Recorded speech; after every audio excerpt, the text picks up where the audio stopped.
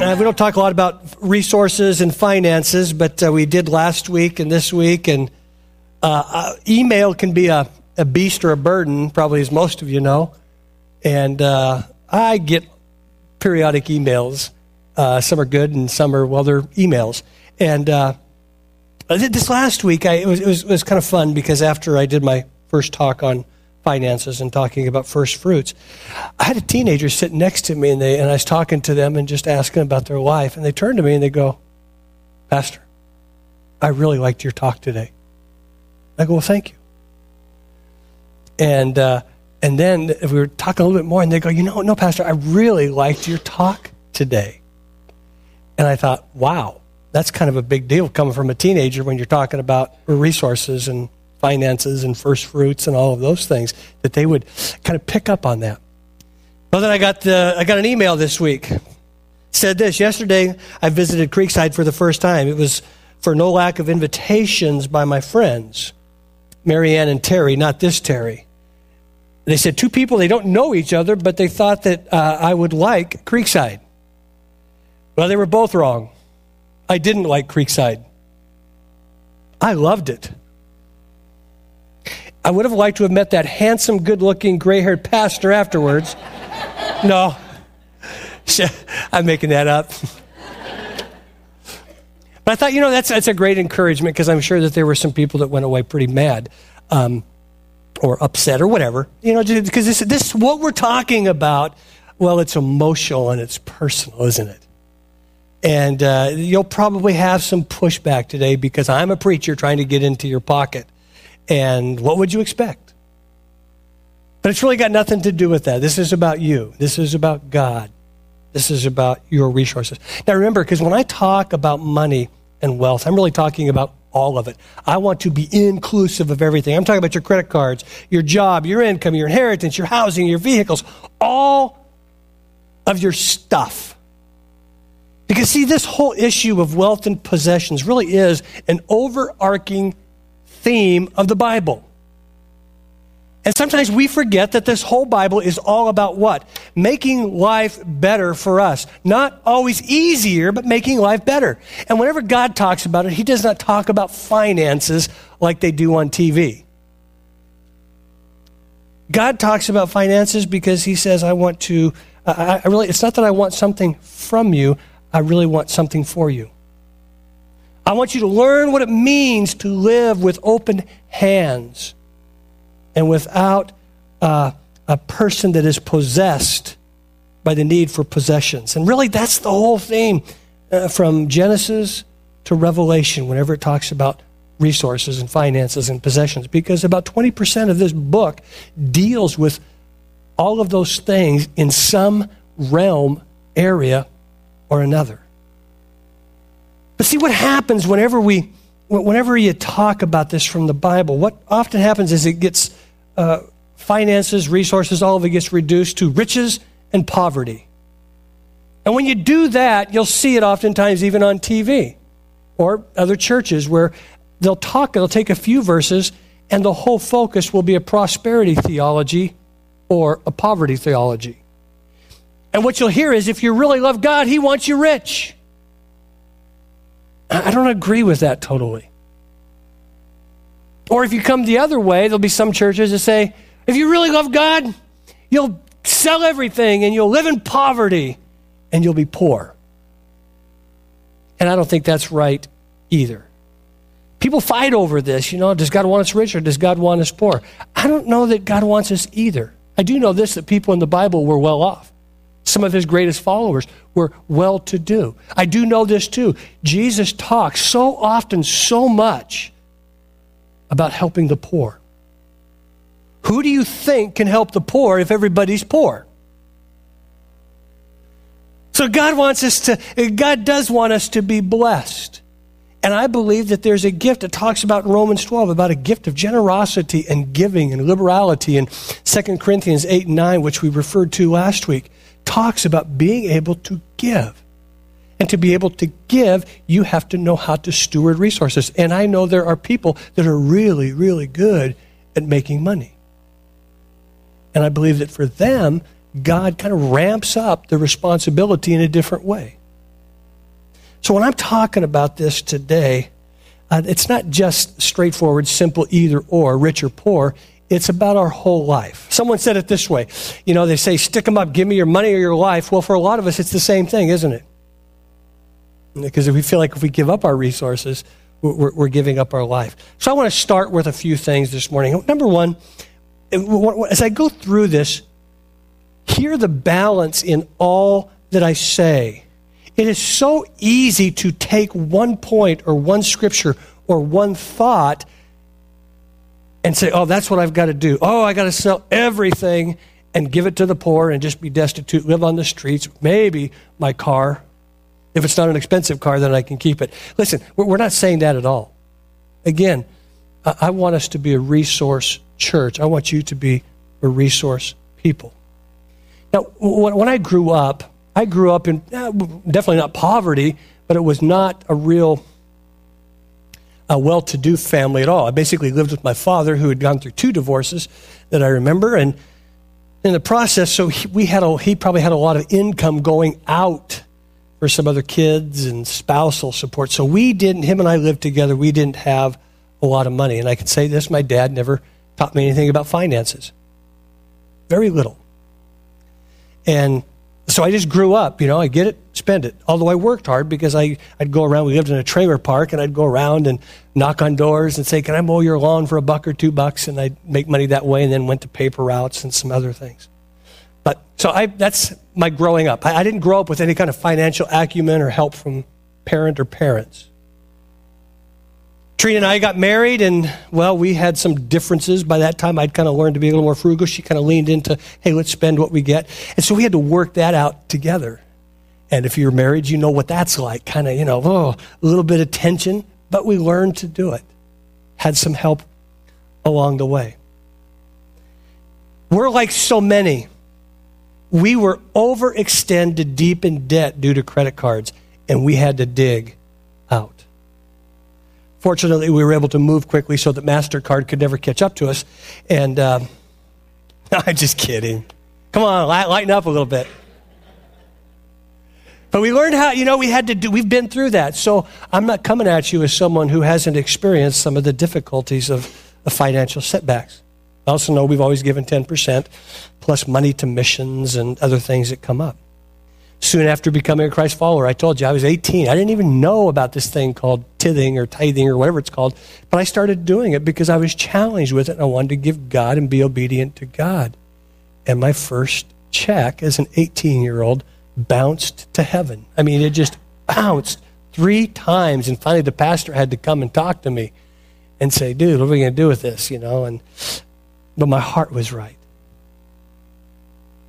See, our basic financial battle plan now for Trina and I, and it's been this way for a number of years, is simply this: is we give, we save, we live on the rest. Oh, and there's a great financial person in our church that's worked with me over the years and taught me a lot of the things that I know, aside from the things that I've learned on my own from the Bible. He said this, because when I was trying to get out of debt, he was working with me, and I was, once I made my mind, I'm going to do this, and man, I just put everything into it. And he said, whoa, Terry. Great lesson. You got to reward yourself and your wife, because if you don't, this will become drudgery and you'll be so consumed with it, you won't enjoy it. So I learned to give, to save, to live on the rest, and make plans to reward myself or our family. And that's really important to do, all 4 of those things. And I tell you this again, not because we want something from you, but we want something for you.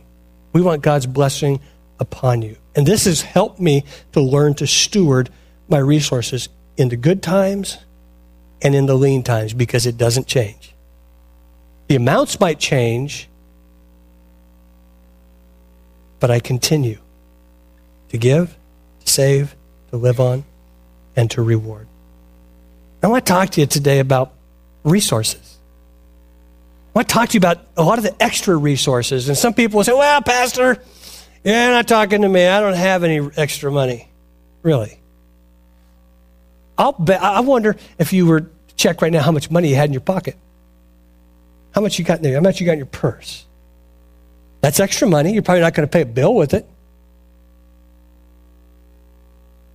What do we do with that money? Well, some of us will go to a movie, we'll go to a sports event, and we'll take that in. Well, that's extra money. Oh, no, Pastor, you don't understand. I've got to go to those things. Oh, I got to have my entertainment. Well, we don't have to have entertainment. And there's a lot of people who should be using their money for other things. Or how about this one? Go out to eat. Oh, I got to go out to, Pastor, we got to eat. Well, that's probably extra money then. Because I'm always amazed at how people, they get into financial difficulty. And if you charted, a lot of it would just be tied into how much they eat out.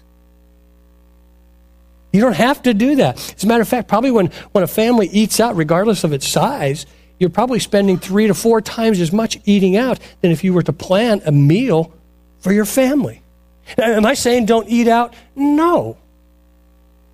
I'm just talking now about how we see our resources and our extra resources. How many of us have it? Don't raise your hand, but how many of us have an expensive coffee habit? Where some people spend $5, $6, $10, $12 a day on their special coffee. How about golf club? That doesn't count. That's a good habit. No, but your hobby. That we go extreme on our hobby. You got to have the latest, the newest, the best. How many of us have traded up for something recently? Oh, the thing we had was great, but we wanted the newest, and so what do? We'll give it away, or maybe it gets broke. Instead of getting it fixed, we just say, I'm going to get a new one. Get rid of it.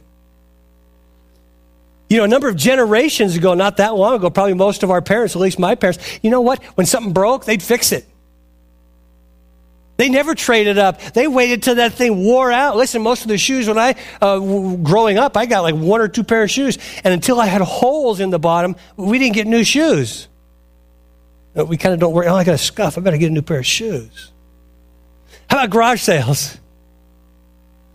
Take the stuff I got too much of and I don't want, turn it into extra cash so I can get more stuff. See, if you ever walked into the store or the mall and ever thought, wow, I have so much extra stuff. I don't even know what I'm doing here. No. Usually we walk through it and what do? We begin to kind of feel a lack. Oh, I need that. Oh, I want that. How can I get that? I know I can't afford it, but I got this thing in my pocket. Maybe I can use it. See, that's what our culture does. It really feeds into this want more, need more, get more, have more stuff. And it's amazing that becomes almost kind of our right as Americans. But if you travel to a third world country, and some of you have, or a lot of us have gone down to Mexico for the summer for our Creekside trip to build a home and to minister in orphanages and to minister to the children down there. We go to just maybe in another part of town and you see what's happening. And no longer do you feel a sense of lack, but you begin to almost have this guilty feeling. Why do I have so much? It's at that moment of recognition, friends, that we really do realize we've got a lot. And most of it's extra. Now listen, I know we're in a difficult economic time, but did you know not everyone is struggling? Some people are doing well. Some people are struggling because they've been cut back. Literally, they've lost their jobs. And we pray for those people. We pray for our people in our church every week. But there's also people that are struggling because of poor decisions that they've made. Some poor business decisions. Others, poor decisions to upscale when maybe they shouldn't have. Others who have put self-imposed pressure because of decisions of excess.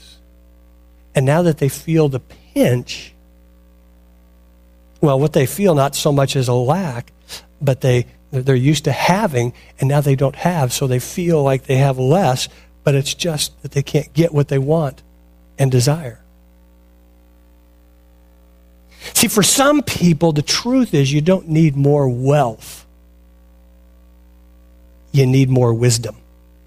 See, if bad decisions put you in debt, your struggles won't change because all of a sudden you get a lot of money come your way. Your situation really won't change until you get wisdom on how to deal with the money that you have and the money that you would get. Because if you don't gain the wisdom, you know what you'll do? You'll just continue to repeat the same errors and be in the same cycle. So if he dropped a truckload of money on you today, saved your bacon out of debt, probably within 6 months to 2 years, guess what? You'd probably be right back where you were. Now, Jesus came along 2,000 years ago, and he kind of addressed this issue. If you would turn to Luke chapter 12. And he addressed this issue of much and extra. He calls it greed. And I just want to share some of these thoughts, and some of them come from Pastor Stanley that I was able to glean from, and I'm going to share today as well. But Jesus comes along 2,000 years ago, and he begins to define greed for us. See, greed is it's an important issue. Even in the Bible, it talks about it. Colossians chapter 3, verse 5 says this, "Therefore, consider the members of your earthly body as dead to immorality, impurity, passion, evil desire, and greed, which leads to idolatry." Wow, that's a big deal, isn't it? See, we forget sometimes that an idol is what? It's something that we put before God. And what Paul was saying is greed can become an idol, something that literally we worship and place before God. And it's interesting, isn't it, that he lists it with immorality, impurity, passion, evil desire. And then we're going to come to this passage today where Jesus is talking, and he basically says that greed is believing and living under the assumption that everything in my life, everything that's extra, is totally and completely for my consumption. I assume that whatever I have is mine to use for my purposes. Now, we don't define it that way. Actually, we really don't define greed, do we? Let's start thinking about this. I go, well, how would I even define? I don't even know how to define greed.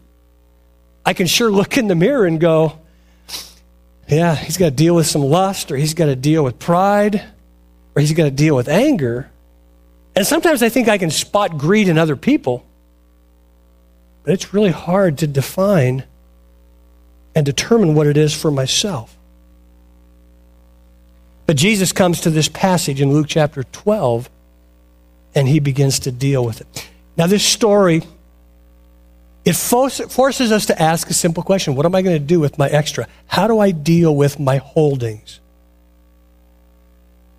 While our culture yells out and leads us to focus on what we don't have, we got to get more. Jesus wants us to always come back and say, what do you have, and how are you going to use it for his purposes, for your life? So let's pick it up in chapter 12, Gospel of Luke, chapter 12. Now, Jesus is talking to this audience. He's been holding them and speaking to them now for we don't know how long, but he's talking away, and Jesus is just hanging out with the crowd and teaching them. And out of nowhere, this guy yells out, "Tell my brother to divide the inheritance with me." So obviously the parents had died, and this guy goes, "I'm not getting my share. Tell him, Jesus, to do this." Well, Jesus speaks back, and he says, "Hey, who made me judge?" And then he says, "Hey, be aware of greed." Now, if you're these people here, because Jesus was a master teacher, storyteller, they're probably wondering, this guy just wants his fair share, Jesus. What are you talking about? You're not the judge, and you're not the, beware of greed. Why are you bringing those subjects up here with that? Well, then Jesus says this. Oh, and by the way, don't let your abundance of possessions lead you to believe that's the sum total of your life. Huh? Now you're bringing up this third thing. You're not a judge. It's about greed, and now don't let possessions become the sum total. What's going on here? And then Jesus, as he does, he moves to this parable we're going to read.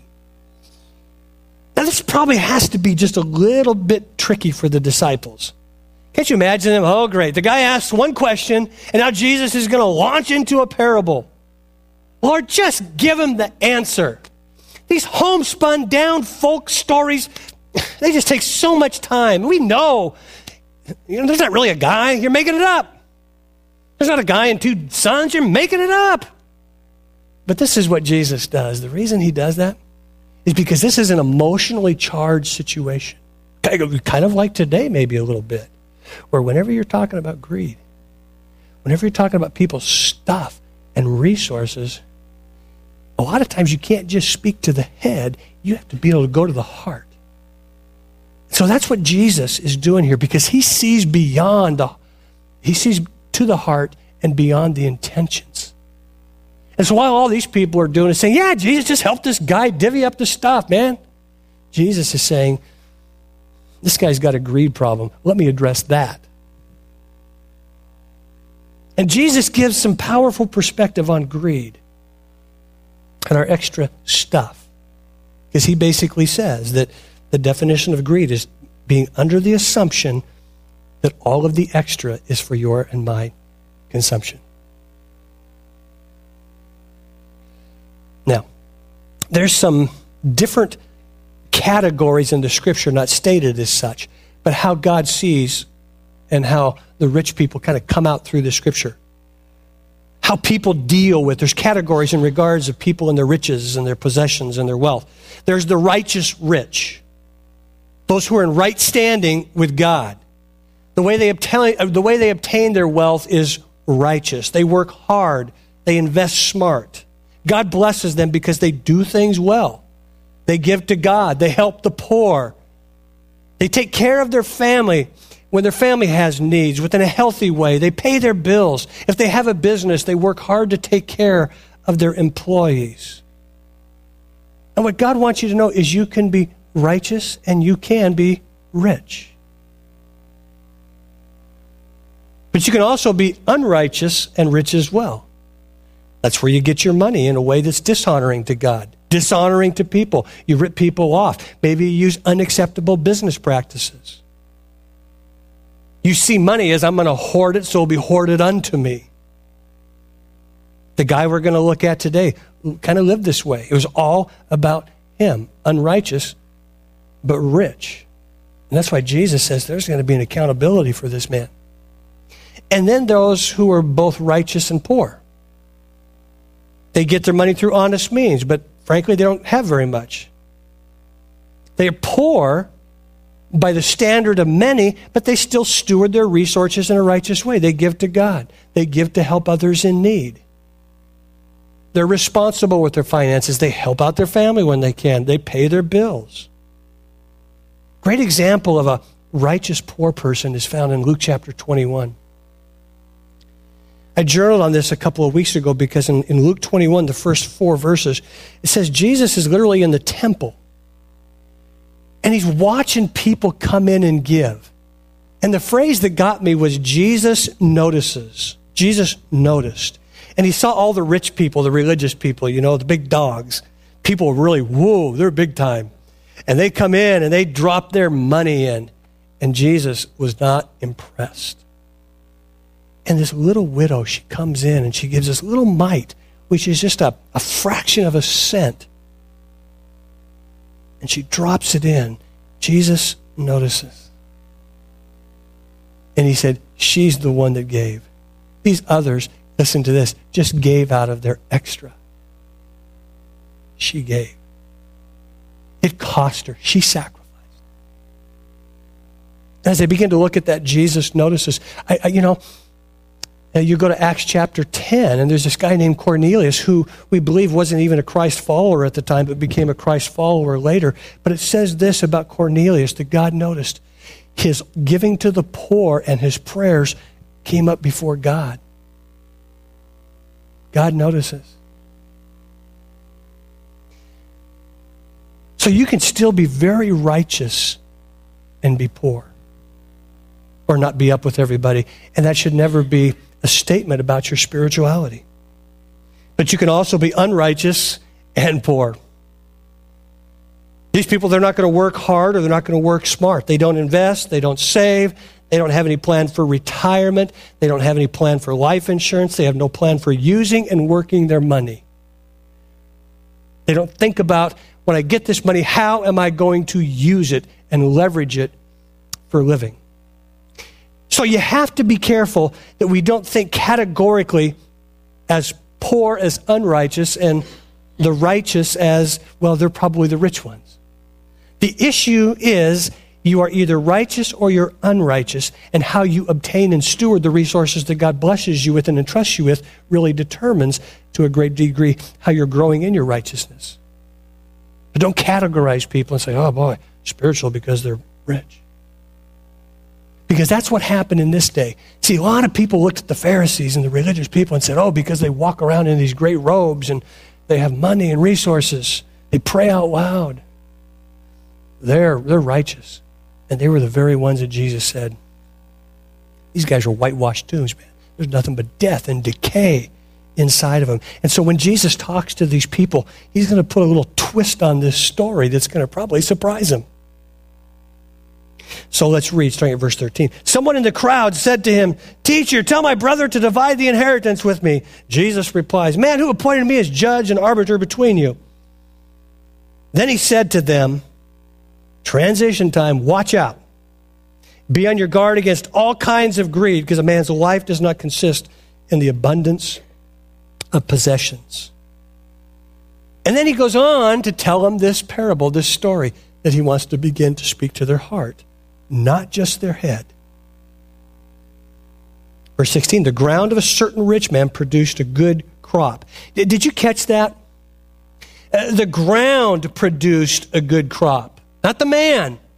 Oh, he took care of it, but it was the ground. Who controls the ground? Well, God does. So God blesses this man with a great crop. And then verse 17, after this great crop comes up and is harvested, he said, I thought to myself, always be careful, because he says it a couple of times, when you think to yourself and not to God. He thought to himself, well, what shall I do? I got no place to store up my crops. So he's doing pretty good, man. The guy's got a windfall. He has, his closets are full of new clothes. He's got 4 cars. He's got all the stuff he ever wanted. And now his biggest problem is, what am I going to do with it? Now, Jesus is presenting this to his hearers if it's a problem, but they're probably not picking up on that yet. They're thinking, oh, tough life. Wish I could have it. Verse 18. Then he said, this is what I'll do. I will tear down my barns and I'll build bigger ones, and there I will store all my grain and all my goods.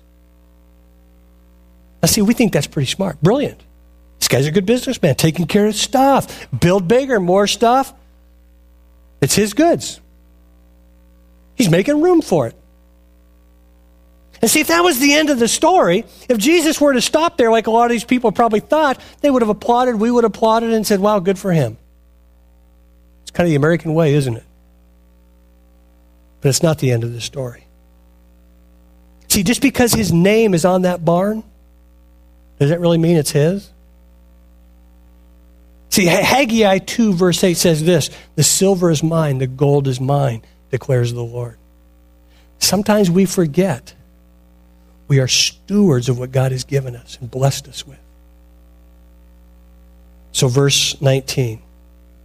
Again, I'll say to myself, you've plenty of good things, laid up for many years. Take life easy, eat, drink, and be merry. So this guy assumes that because he's got a lot of stuff, guess what? He's going to have a lot of years. I mean, why else would God bless me if he doesn't give me a lot of years to enjoy all this stuff? And see, we kind of live that way too, don't we? We forget that there's a shelf life to our stuff and our life. As you look through this passage, I encourage you to do this. Notice all the times that he says, I and my. I and my. Whenever you start talking I and my, that's probably a red flag that you've taken ownership. But notice what happens in verse 20.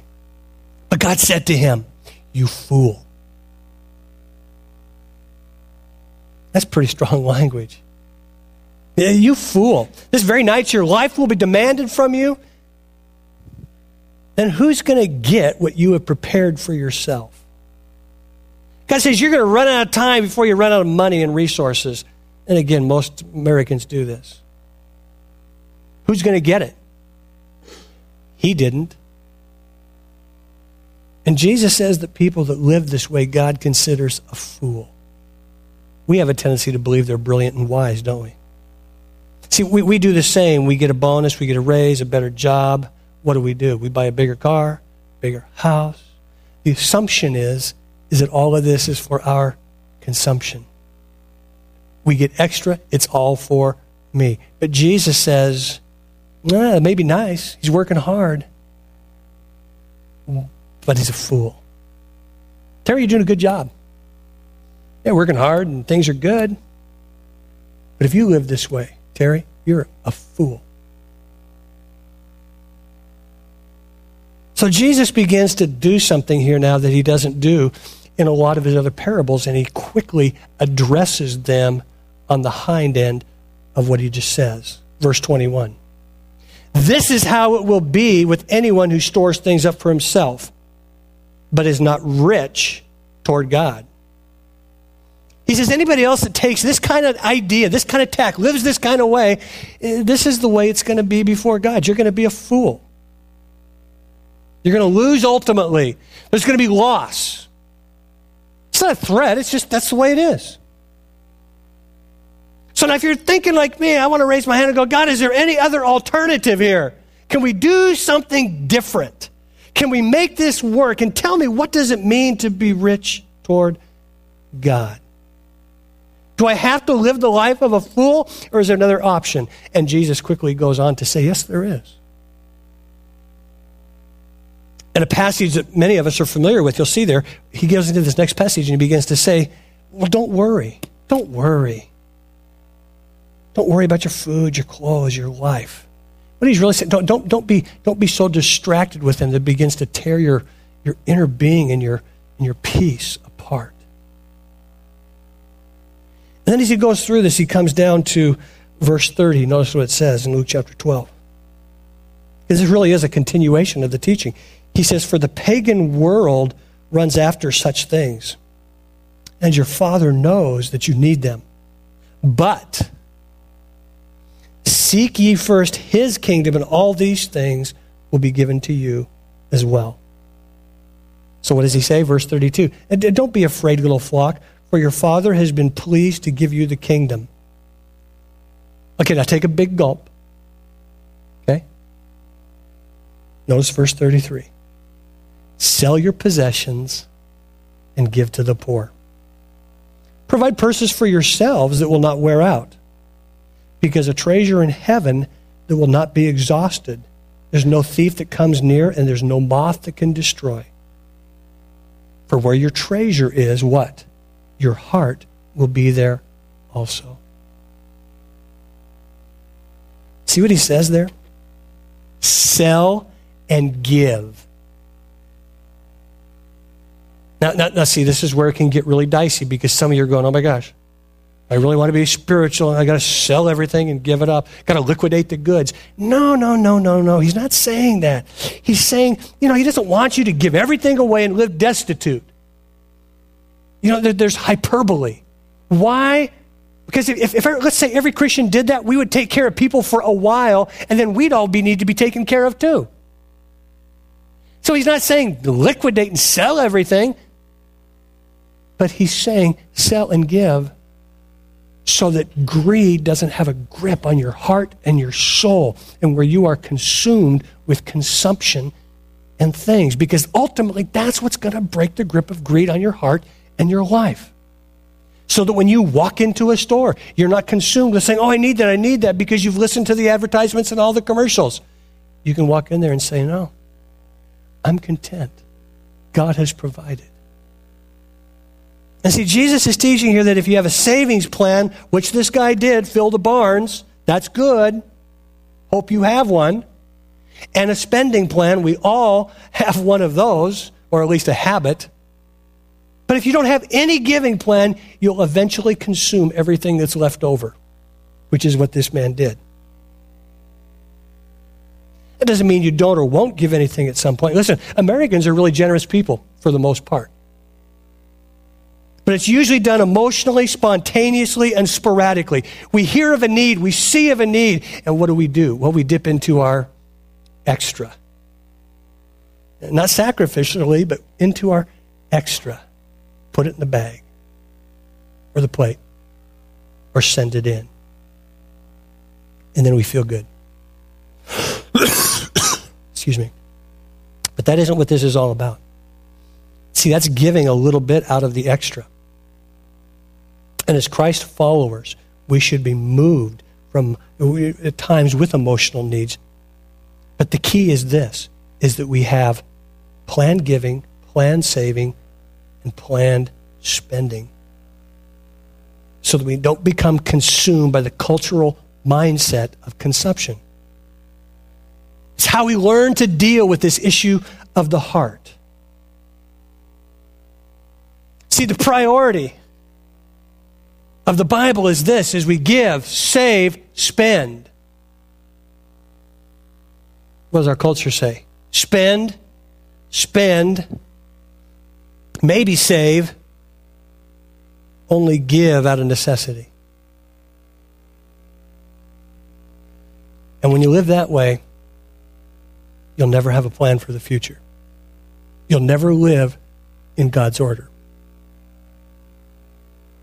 So this, as I told you earlier, the best way to do this, I believe, is to build a plan around percentages. You pre-decide, you predetermined, and you say, I'm going to take this percentage of my income, and it's going to go toward giving, saving, and live on the rest. I'm going to take a certain percentage and I'm going to give it to the church and to what God is doing in the world. And then I'm going to save for my future, for my retirement, for my kids' education, for whatever. And you take percentages. And then you learn to live on the rest. Because, see, Jesus says it's a fool who simply saves up and spends, but never gives. If you believe, loved ones, in this Bible, if you believe this is God's word, if you believe that there is a God who created this world, if you believe that, then you have to ultimately believe we're going to stand before him someday. And we are going to give an account for our lives. What did you do with what I gave you? It wasn't yours. You're a steward. That's what the Bible says, not me. So I think the best thing you can do, and this is what I've done because the Bible talks about percentages. Now, percentages is a math term. When I was in high school, I wasn't a real math guy. I liked reading, writing, and history. So like for me, when I start talking, you have to forgive me, I took bonehead math, passed it. But in bonehead math, you don't do anything like percentages and fractions and decimals and all those things because those are beyond you. So if I'm going to take this real slow because I know there's probably some others of you in this room that aren't real math people either, correct? So just hang with me and I'll do this really slow for my benefit and for yours. But this is one thing I learned in percentages from the Bible and then through life. See, I get a paycheck, you get a paycheck, and let's say it's $10. Well, this is what I learned to do. I get $10, and the first thing I do is I realize, well, that's $10. So I see it as this way. Wow, that's 10 ones. Are you with me so far? $10? Okay, well, the percentage is this. I start with I give to the church 10%. That's $1 out of 10. Did you get that? Okay, I know I'm going a little fast here, but this is tough. This is tough for me, understand, because math is just not my thing. But so I give one there, and then I give another 10% to savings and retirement. Now, what's amazing to me is all of a sudden, whoa, look at all that. I got a lot left, don't I? And I've learned to live on that and to enjoy that and to use that. Now, what that has done for me is when I get a check, I already know what I'm going to do with it. I don't have to fret. I don't have to think. I don't have to walk through a golf store and go, oh my gosh, there's a $300 golf club. I'm going to get it. No, because if I've already given my percentage and I've already my percentage to the church and I've given my percentage to savings, guess what? Then I can determine, do I have that to spend? God gives me that freedom, no guilt. So I'm paying my bills. It's pretty simple stuff. So when you decide to do this, begin to use percentages for your income, you know what you're doing? It's really a priority that says, I'm going to trust God. Because this is what I see a lot of Christians do. Oh, yeah, I'm going to tip God. I'm going to give him a little bit here, a little bit there, and see if I've got it here, see if I've got it there. Oh, don't have it for the next 3 months, so I'm not going to give. And all of a sudden, they hit a financial crisis. What's the first thing they do? Oh, God! But they don't have a lot of confidence. And I can just imagine God going something like, well, what do you want? You were doing fine for the last 3 months or 3 years. You don't need me. Now you got to dig yourself out.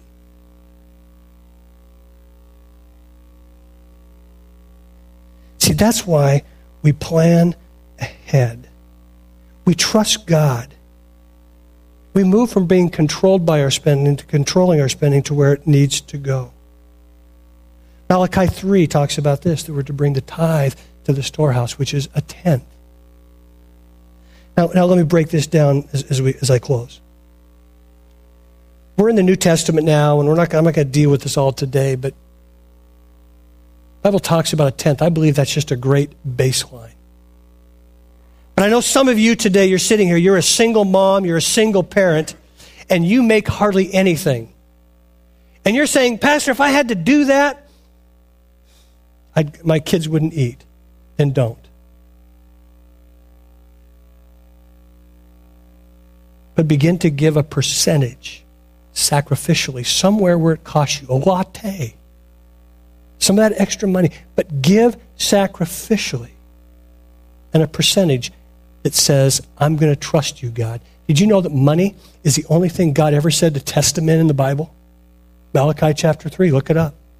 Test God and see if he doesn't open the windows of heaven and pours forth a blessing on you. But I tell people all the time, don't give $10, you give a percentage. So you know that's God's. You not only trust God with it, but you test God in it. And then you faithfully give it. There's people on a fixed income. You say, I can't give 10%, Terry. Okay. Find a percentage that costs you a little something and start there. Test and trust God. Hey, you like my new shirt? This is what I'm learning to do to cut back. I'm not buying as many clothes. I let people give them to me. And Paula Cook gave this to me shortly after Chief died. Because I always used to kid him about his cowboy shirts and how I liked them. And so she said, I think Chief would want you to have this. And I was thinking about Chief. Some of you don't know Gerald Cook, and passed away a year ago, August. One of the just major godly men of this church for many years. Died of cancer. And I remember I was over at his house before him and his wife were going to have to move out of their large house to go to a little assisted living place because he couldn't get up and down the stairs. He was in chemotherapy. Went over there after church one Sunday just to pray for him and to love on him and to encourage him. And as I'm getting ready to leave, he kind of shuffles over to a coffee table and he picks up a check and he gives it to me. And he says, Pastor, make sure this gets in the offering. I looked at it and I think it was for $500, $530. $500 was for his tithe. $30 was for the support of an orphan. I'm thinking, this guy isn't doing real well. And he's concerned about getting money to the church. And a nanosecond later, I said, God, when I get older, make sure that my heart isn't getting stingier, but it's getting larger. Give me a heart like Chief.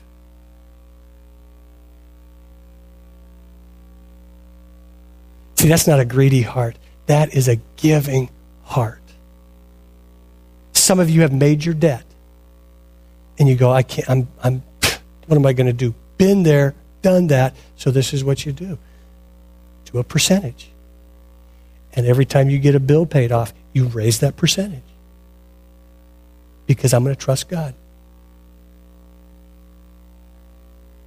See that he doesn't begin to provide for you and to help you when you put your trust in him. There's people here, you say, my spouse doesn't come to church. Well, then you really probably can't do anything. Guilt-free. Not a problem. See, God is a God of grace.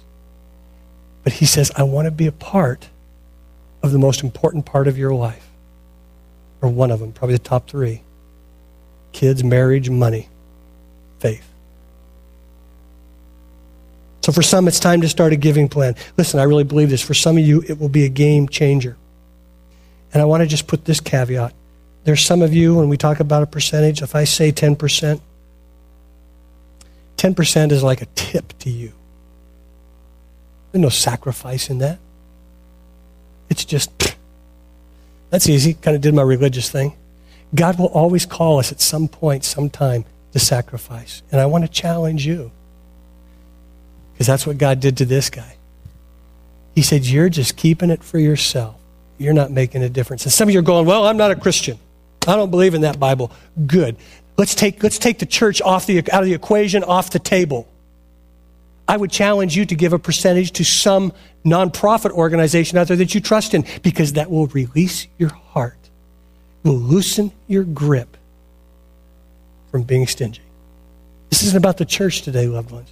This is about us being freed from the Americano grip of greed, from the kingdom of thingdom, to be able to say, I want to do this God's way. See, God doesn't want from you. He wants for you. And he wants you to live in freedom. Not to be controlled, but to be in control. It doesn't matter how much you make or don't make. You can be very poor and still be very stingy and greedy.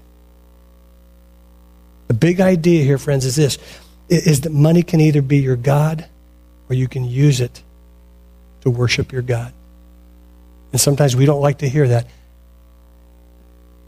The Bible is clear. It's one of the greatest expressions of worship we can have.